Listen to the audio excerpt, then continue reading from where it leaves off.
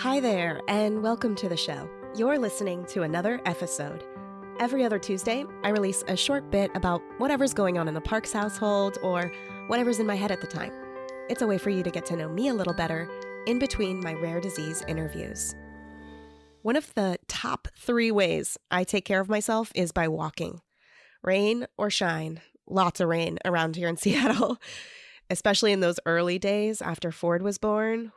I give walking the absolute top score in helping me cope, balancing the anguish as much as possible to not let the scale plummet and shatter into what I imagine true depression would have been for me. I walked for hours and hours a day, at least 2, sometimes 4.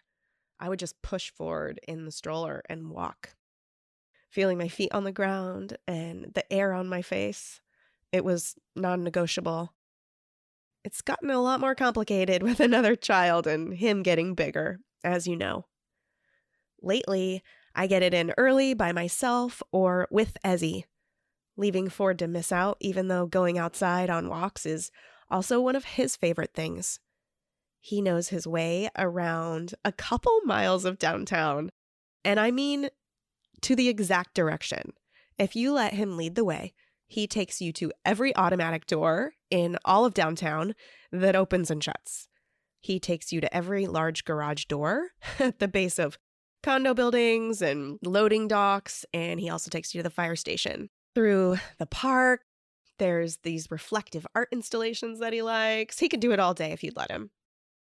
But lately, I haven't had it in me to do all the work to get those walks done with the kids. If one kid is even a little off, it will be a disaster. Ford wants to go this way. Ezzy wants to go that way.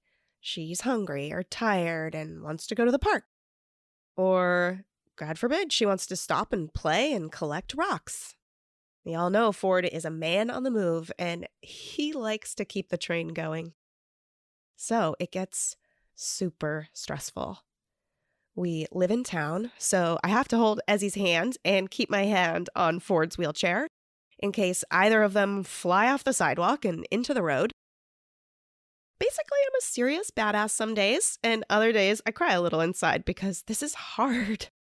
And I just wish we could go out without all the work on a regular walk.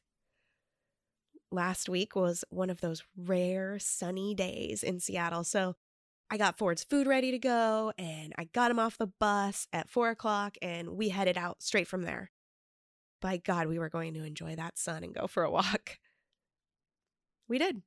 It was great. Both kids, angels on earth. On our way back toward home, we were waiting at an intersection for the walk sign, and it was super busy as it was 5 o'clock, and everyone was getting off work and heading back on or off the island. Ford was getting frustrated because of the long wait, and when it finally came time for us to cross, Ezzy lost her shoe halfway in the intersection right there. So we had to stop and get the shoe and head backwards to get out of the street. And, the walk time was already running out. Crap. Here we go again. I get Ezzy's shoe on, and I'm hanging on to Ford's wheelie for dear life as he's trying to escape, and all of a sudden, a man comes up from behind. It's not really a through street, so it was clearly intentional. He was so friendly, and he said, "Hi, I saw you having trouble in the intersection crossing the road, and I just wanted to know if I could help you all out in getting to the other side." Y'all, he pulled over his car, got out, walked over, and offered to help. I was so touched. I told him what happened and that we were going to try again and make it as long as that shoe stayed on, and thanked him. After he left, we were still waiting at the light. It was never going to change. And another man from that same direction comes right up to us. He talks right to the kids and says, "Hi, these are my 2 chocolate labs. They're both service dogs. Would you like to pet them?" That made my kids very happy and made Ford forget that we were still in the same spot.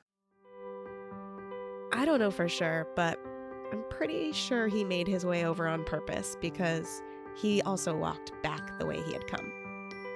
We made it across the street and a few others, and I pushed forward back up that hill to our house as he held my hand the entire time. I was right. It was a perfect day for a walk. I don't know if those strangers were real or if the gods put them there, but I'm still grateful for it. Thanks, dudes.